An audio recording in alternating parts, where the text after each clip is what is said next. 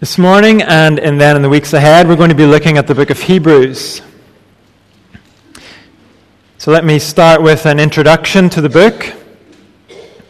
The first thing to be aware of is that this book is anonymous. In that sense, it's unique among the New Testament books. Now, of course, there are plenty of theories about who wrote this book.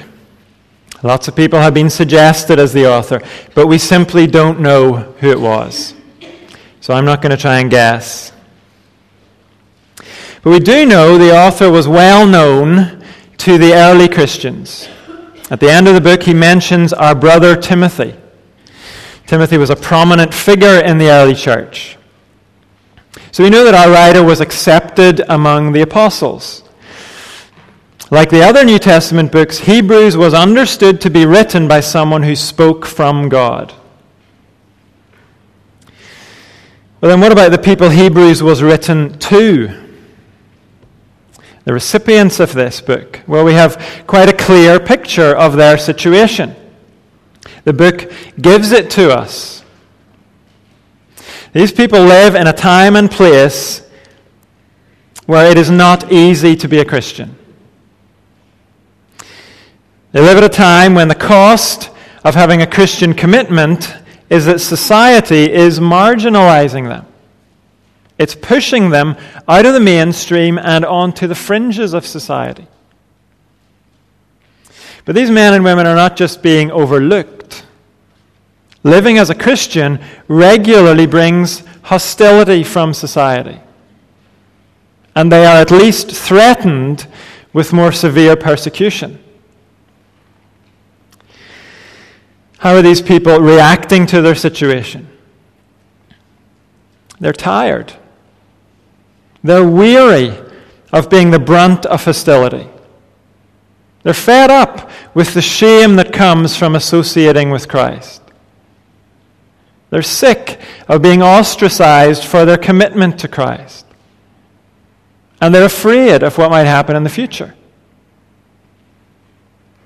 And that weariness and fear means they are on the verge of giving up. Their commitment, in many cases, is beginning to fade. Some of them aren't even showing up at church anymore. And even those who are showing up, they're just becoming lazy and lethargic in their faith. They're disheartened. They're wavering. They're wondering if it's even worth it to follow Christ. These people are not moving forward in their Christian commitment. They're not pressing on to greater maturity. Many of them seem to have lost sight of the prize ahead of them. It seems some of them are tempted to switch to another faith, one that's more tolerated by society. That was the case at this time with Judaism. And it seems that has made Judaism an attractive option for some of these Christians.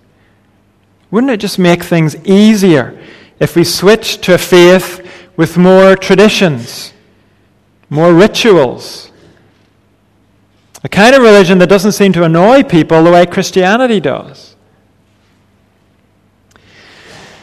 That's the context this book is written to. So how does the writer of Hebrews approach these people? How does he speak to these disheartened and weary Christians? He brings them a word of encouragement. As he comes to the end of the book, that is how the writer sums up all that he's written. This book is here to encourage weary Christians. The word can also be translated exhort, which is a little firmer. It's also here to exhort lazy, sleepy Christians. How does the author do that? How does he encourage these discouraged people? He points them to Jesus. He doesn't say, look, here's something new that I have for you. He says, look what God has already given you. Jesus is God's gift to you. He is your treasure. And you've hardly begun to grasp just what a treasure he is. You've hardly begun to see the full significance of what you have in Jesus Christ. And so for 13 chapters, this book works hard to show us what we have. Just like a visitor to the Tower of London might take a walk right around the crown jewels to see every angle of those amazing gemstones.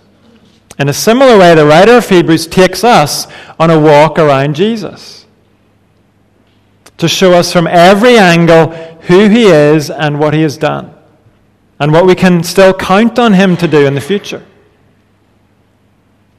And along the way, our writer stops regularly and he says, see what you have. See this incomparable treasure that is Jesus. How could we turn back when we have this? How could we give up? Isn't that out of the question? Wouldn't it be utter folly to give up or go back? Surely the only thing that makes sense is to go on, to cling to this treasure and all that he gives us, to follow this Savior to the rest and the life that are waiting at the end of the journey with him. That is how our writer speaks to these weary people in their hard situation. And his answer is equally valid for our hard situation. Our time and place parallels theirs in many ways.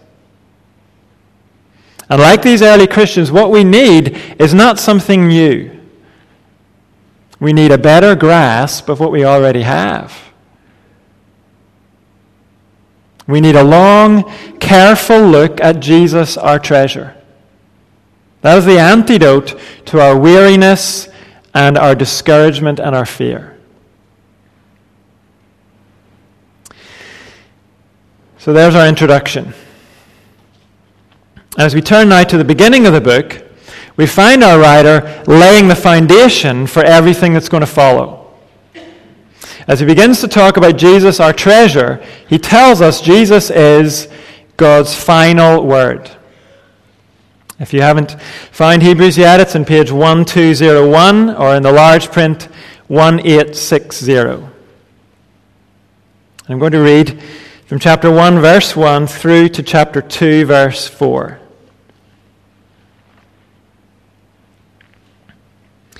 In the past, God spoke to our ancestors through the prophets at many times and in various ways. But in these last days, he has spoken to us by his Son, whom he appointed heir of all things, and through whom also he made the universe.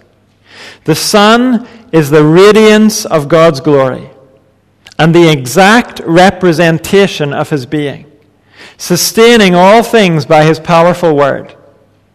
After he had provided purification for sins, he sat down at the right hand of the Majesty in heaven. So he became as much superior to the angels as the name he has inherited is superior to theirs. For to which of the angels did God ever say, "You are my son. Today I have become your father"? Or again, "I will be his father and he will be my son"?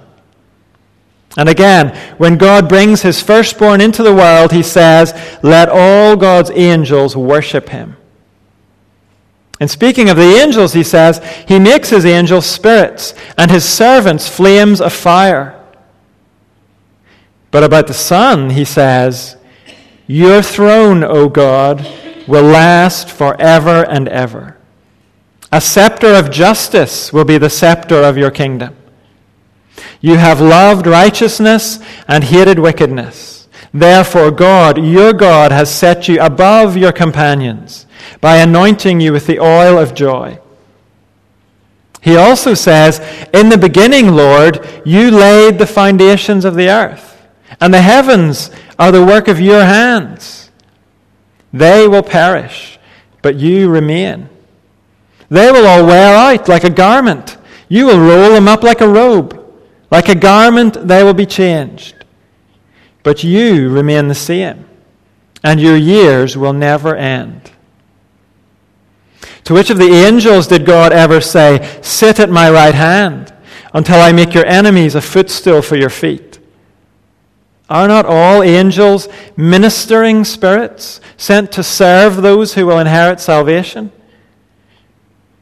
We must pay the most careful attention, therefore, to what we have heard, so that we do not drift away. For since the message spoken through angels was binding, and every violation and disobedience received its just punishment, how shall we escape if we ignore so great a salvation? This salvation, which was first announced by the Lord, was confirmed to us by those who heard him. God also testified to it by signs, wonders, and various miracles, and by gifts of the Holy Spirit distributed according to his will. This is God's word. The book of Hebrews begins with a series of statements about Jesus Christ, followed by 7 Old Testament quotations applied to Jesus Christ. And then our writer stops and he says to us, see what you've got. Don't let it go. Don't walk away from it. Don't drift away from it. Instead, pay closer attention to what you've got. First, verses 1 to 3 tell us God has spoken through his Son. The book begins by telling us God is a speaking God. He had spoken before Jesus came. Verse 1, in the past, God spoke to our ancestors through the prophets at many times and in various ways. Literally, in many pieces and in various ways. This is a reference to the Old Testament. How did God speak in the Old Testament? Well, that sounds like a stupid question. In words, of course. Yes, but not only in words. As this book goes on, we'll see what the writer means when he says God spoke. He spoke just as much through his works as he did through his words. So, for example, he spoke through his work of creation. That reveals God to be a creating God. A God who brings life. God spoke through the Exodus from Egypt. That reveals him to be a saving, delivering God. And also a God of judgment. God's people were saved at the Exodus, but the enemies of God were destroyed. The Egyptian army. When God set up the priesthood and the tabernacle, then he revealed himself to be a holy God. When he led Israel into the land of Canaan, he revealed himself to be a promise-keeping God and a God who gives his people rest. You get the idea. All through the Old Testament, God spoke through his deeds. And he explained his deeds through the words of the prophets. God spoke in a double-barreled way. And the book of Hebrews is going to make heavy use of what God said in the Old Testament. In fact, the whole book has been described as a sermon on the Old Testament. It quotes the Old Testament nearly 40 times, and it makes reference to it constantly. And always the purpose is to say, this was great. It was. But Jesus is greater. The writer wants us to see how Old Testament promises and hopes and shadows are fulfilled in Jesus Christ. One theologian puts it like this: when we move from the Old Testament to Jesus, we discover that hope turns into history. What was anticipated is fulfilled. What has been begun is accomplished. And that's the movement we find here in the opening 2 verses of the book. After telling us God spoke in the past in many pieces and in various ways, verse 2 says, "But in these last days he has spoken to us by his Son." The writer wants us to see this is God revealing himself on a whole new level. The prophets were God's friends, but Jesus is God's Son. And what that means is shown in verse 3. The Son is the radiance of God's glory and the exact representation of his being. To see the Son is to see God. To know the Son is to know God. God's glory is his presence. In the Old Testament, how did God show his presence on earth? How did he represent himself to his people? How did he show the glory of his presence? He showed it through cloud and fire. After the Exodus, God visited his people on Mount Sinai. We're told the mountain was covered with smoke because the Lord descended on it in fire. Later, when the tabernacle was built, a cloud covered the tabernacle and then filled it. The cloud was the glory of the Lord among his people. And from then on, God led his people in a pillar of cloud by day, which became a pillar of fire by night. But now, God has represented himself on earth, not in fire and smoke, but in his Son.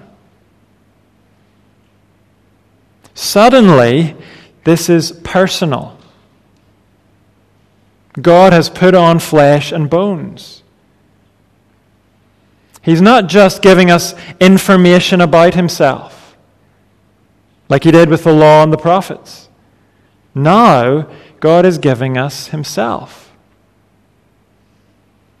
There can be no greater revelation of God. Why? Because now we can know him through relationship. Not just through symbols. Not just through information about him. Jesus is God's final word because there can be no greater word. And God's final word came not only in Jesus' words, but also in his actions. Verse 3 tells us Jesus provided purification for sins. That's a reference to his death on the cross. That event was God speaking through Jesus. Here is where you come for cleansing and forgiveness. I have made that cleansing available through my Son's sacrifice of himself. The rest of the book will have much more to say about that sacrifice. But the point here is both the words and the work of Jesus are God's final word to us. So we could sum it up like this. Jesus is the personal and perfectly effective revelation of God. Verse 3 says, after he had made purification for sins, he sat down. He sat down because that's what you do when you're finished. The work was done. Nothing more needed to be done. The cross opened the way to reconciliation with God. Jesus' work of atonement was perfectly effective. Then verses 4 to 14 tell us God has set his Son in the highest place forever. Before we try to understand this, notice how the opening 3 verses already told us the Son is the heir of all things. They told us it was through the Son God made the universe. And the Son sustains all things by his powerful word. In other words, the Son has always had a high position. Even before he put on flesh and bones, the Son shared his Father's position and power and work. But through his work on earth, the Son entered into something new. The risen Jesus had achieved something which had not been achieved before. And so, the Son, when he was risen and exalted to heaven, received new honor and glory. We heard that in the words we started with this morning from the book of Revelation. They describe the risen Jesus being received in heaven with these words, "You are worthy to take the scroll and open the seals because you were slain, and with your blood you purchased people for God." It's that new honor and worthiness the writer of Hebrews deals with in verses 4 to 14. And he does it by contrasting Jesus with angels. Look back to the middle of verse 3. After he had provided purification for sins, he sat down at the right hand of the Majesty in heaven. So he became as much superior to the angels as the name he has inherited is superior to theirs. The first question we probably have is, why bring angels into this? I think the simple reason is, as human beings, we have a habit of forgetting how special Jesus is. The Bible has a reasonable amount to say about angels. They crop up all the way through Scripture. And clearly, they play a part in God's work. But they are never center stage. Angels are like stage hands who raise the curtain and switch the set between acts. They're never in the spotlight. But we can become fascinated by them. If you want proof of that, start counting how many people have tattoos of angels watching over them or watching over their kids. People are always looking for some extra leverage in the spiritual world. Some extra spiritual cover. In the New Testament times, the Jews had an incredibly developed angelology. They had detailed theories about them. They were fascinated by angels. And it seems these Christians are being tempted to plug into that. Maybe for some extra spiritual cover in their hard situation. And today, it's not only angels people look to for that. How many people try to get in touch with dead relatives for a bit of help or some advice in a difficult time? It goes on all the time. But the writer of Hebrews says, why would you go that way? God has given you a Savior who is in the highest place, far above any other spiritual or angelic power. And to make the point, the writer gives us 7 quotations from the Old Testament. Here's what we need to know about them. They are all here to make the same point. Writers at this time would sometimes string quotations together in a chain, a bit like a string of pearls.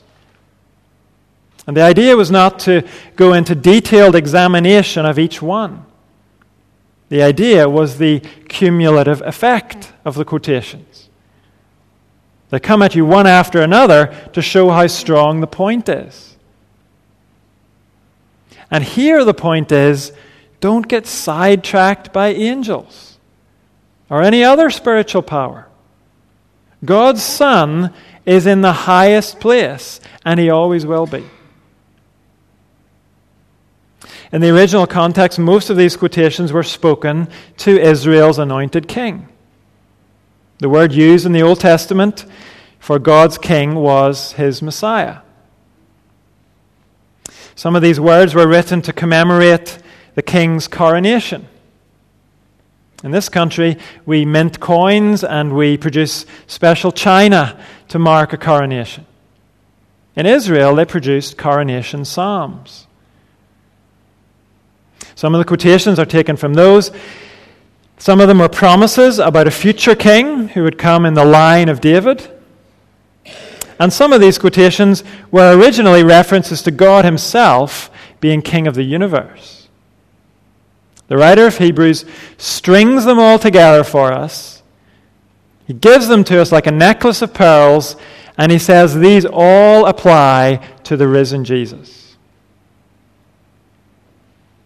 They had meaning in their original context, of course, but their ultimate meaning is found in Jesus. Their meaning has not changed. These words fit the situations they were written for. They fit the coronation of God's Old Testament king. And Jesus is the king who is God. They fit him in an even more perfect way. And so the writer is prodding us to see, why would we look elsewhere for spiritual cover and help? Why would we look to dead relatives or to other saviors or to angels? For, verse 5, to which of the angels did God ever say, "You are my son. Today I have become your father"? In fact, verse 6, God's angels worship the Son. And verse 7, the role of angels is changeable. They may be reassigned in their service for God. They may be deployed as spirits, then later as flames of fire. But the Son's role and position will never change. Verse 8, but about the Son he says, "Your throne, O God, will last forever and ever." The risen Jesus shares the honor and position of the Father. And that will never change.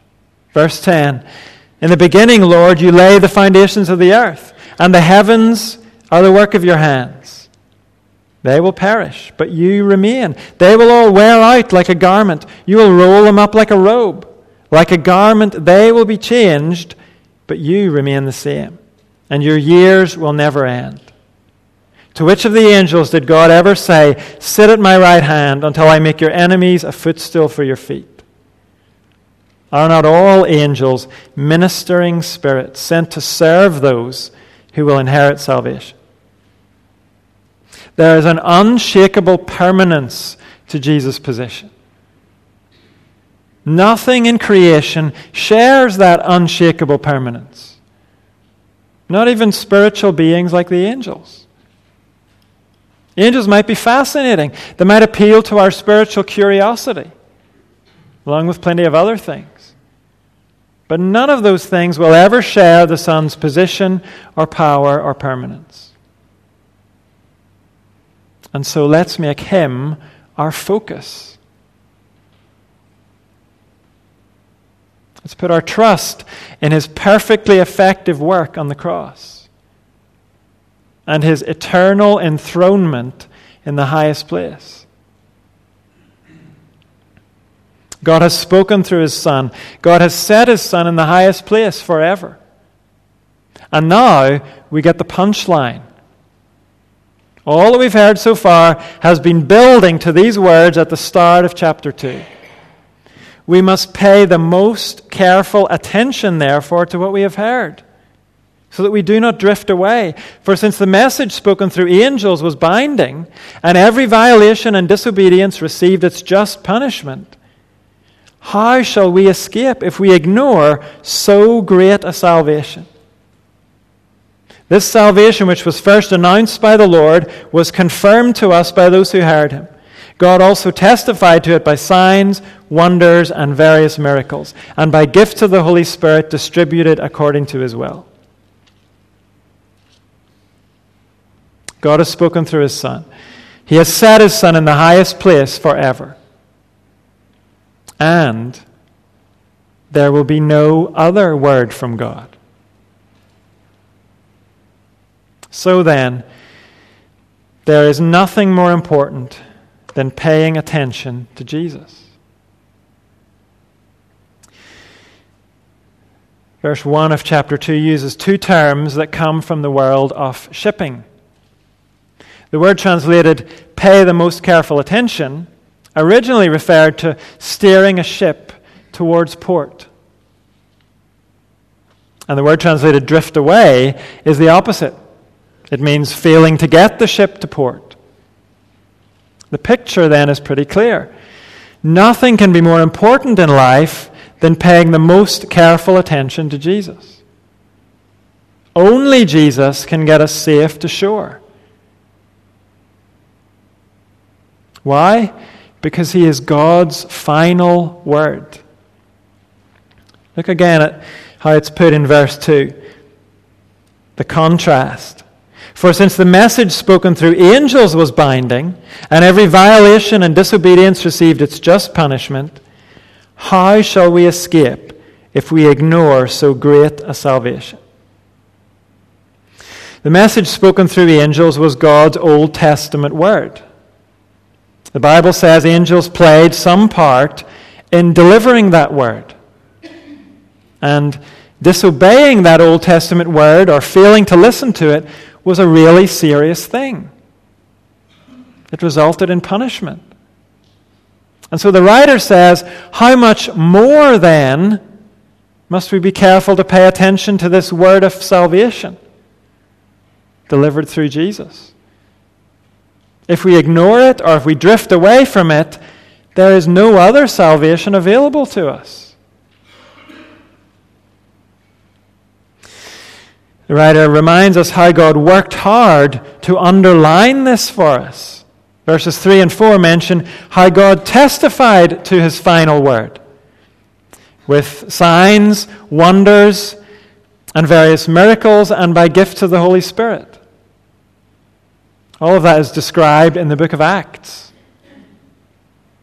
The authenticating power that accompanied the gospel message. The point is, God left no stone unturned to announce his final word with a fanfare, and then to deliver it to us through the apostles' teaching.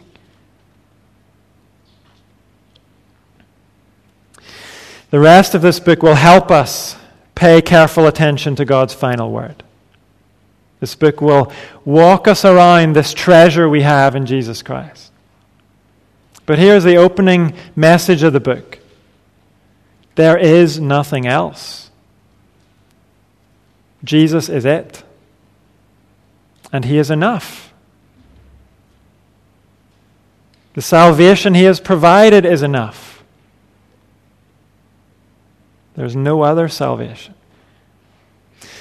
So if you're wondering what Christianity is about, if you're just beginning to investigate it, you need to know it's all about Jesus. Christianity is a call to trust in Jesus, to put your faith in who he is and what he's done.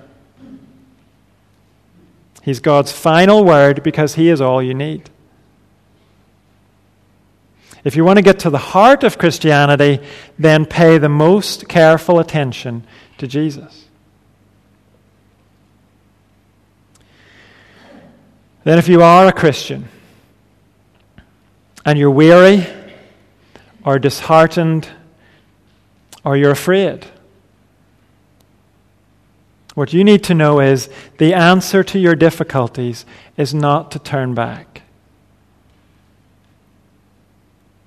The answer to your problems is not to look for something new. The answer is to pay more careful attention to what you already have. Take a long, fresh look at Jesus. Examine this treasure God has given you. If you've been looking for some new power to try and tap into, if you've been searching for some special experience to try and juice up your life, the book of Hebrews tells you you're wasting your time. There is nothing above Jesus. There's nothing that can substitute for Jesus or add to Jesus. The answer to our lethargy and our fear is to pay more attention to him, until we grasp more of his significance and more of his sufficiency. So let's ask God to help us do that in the weeks ahead. And let's respond now as we sing together. In Christ alone, my hope is found.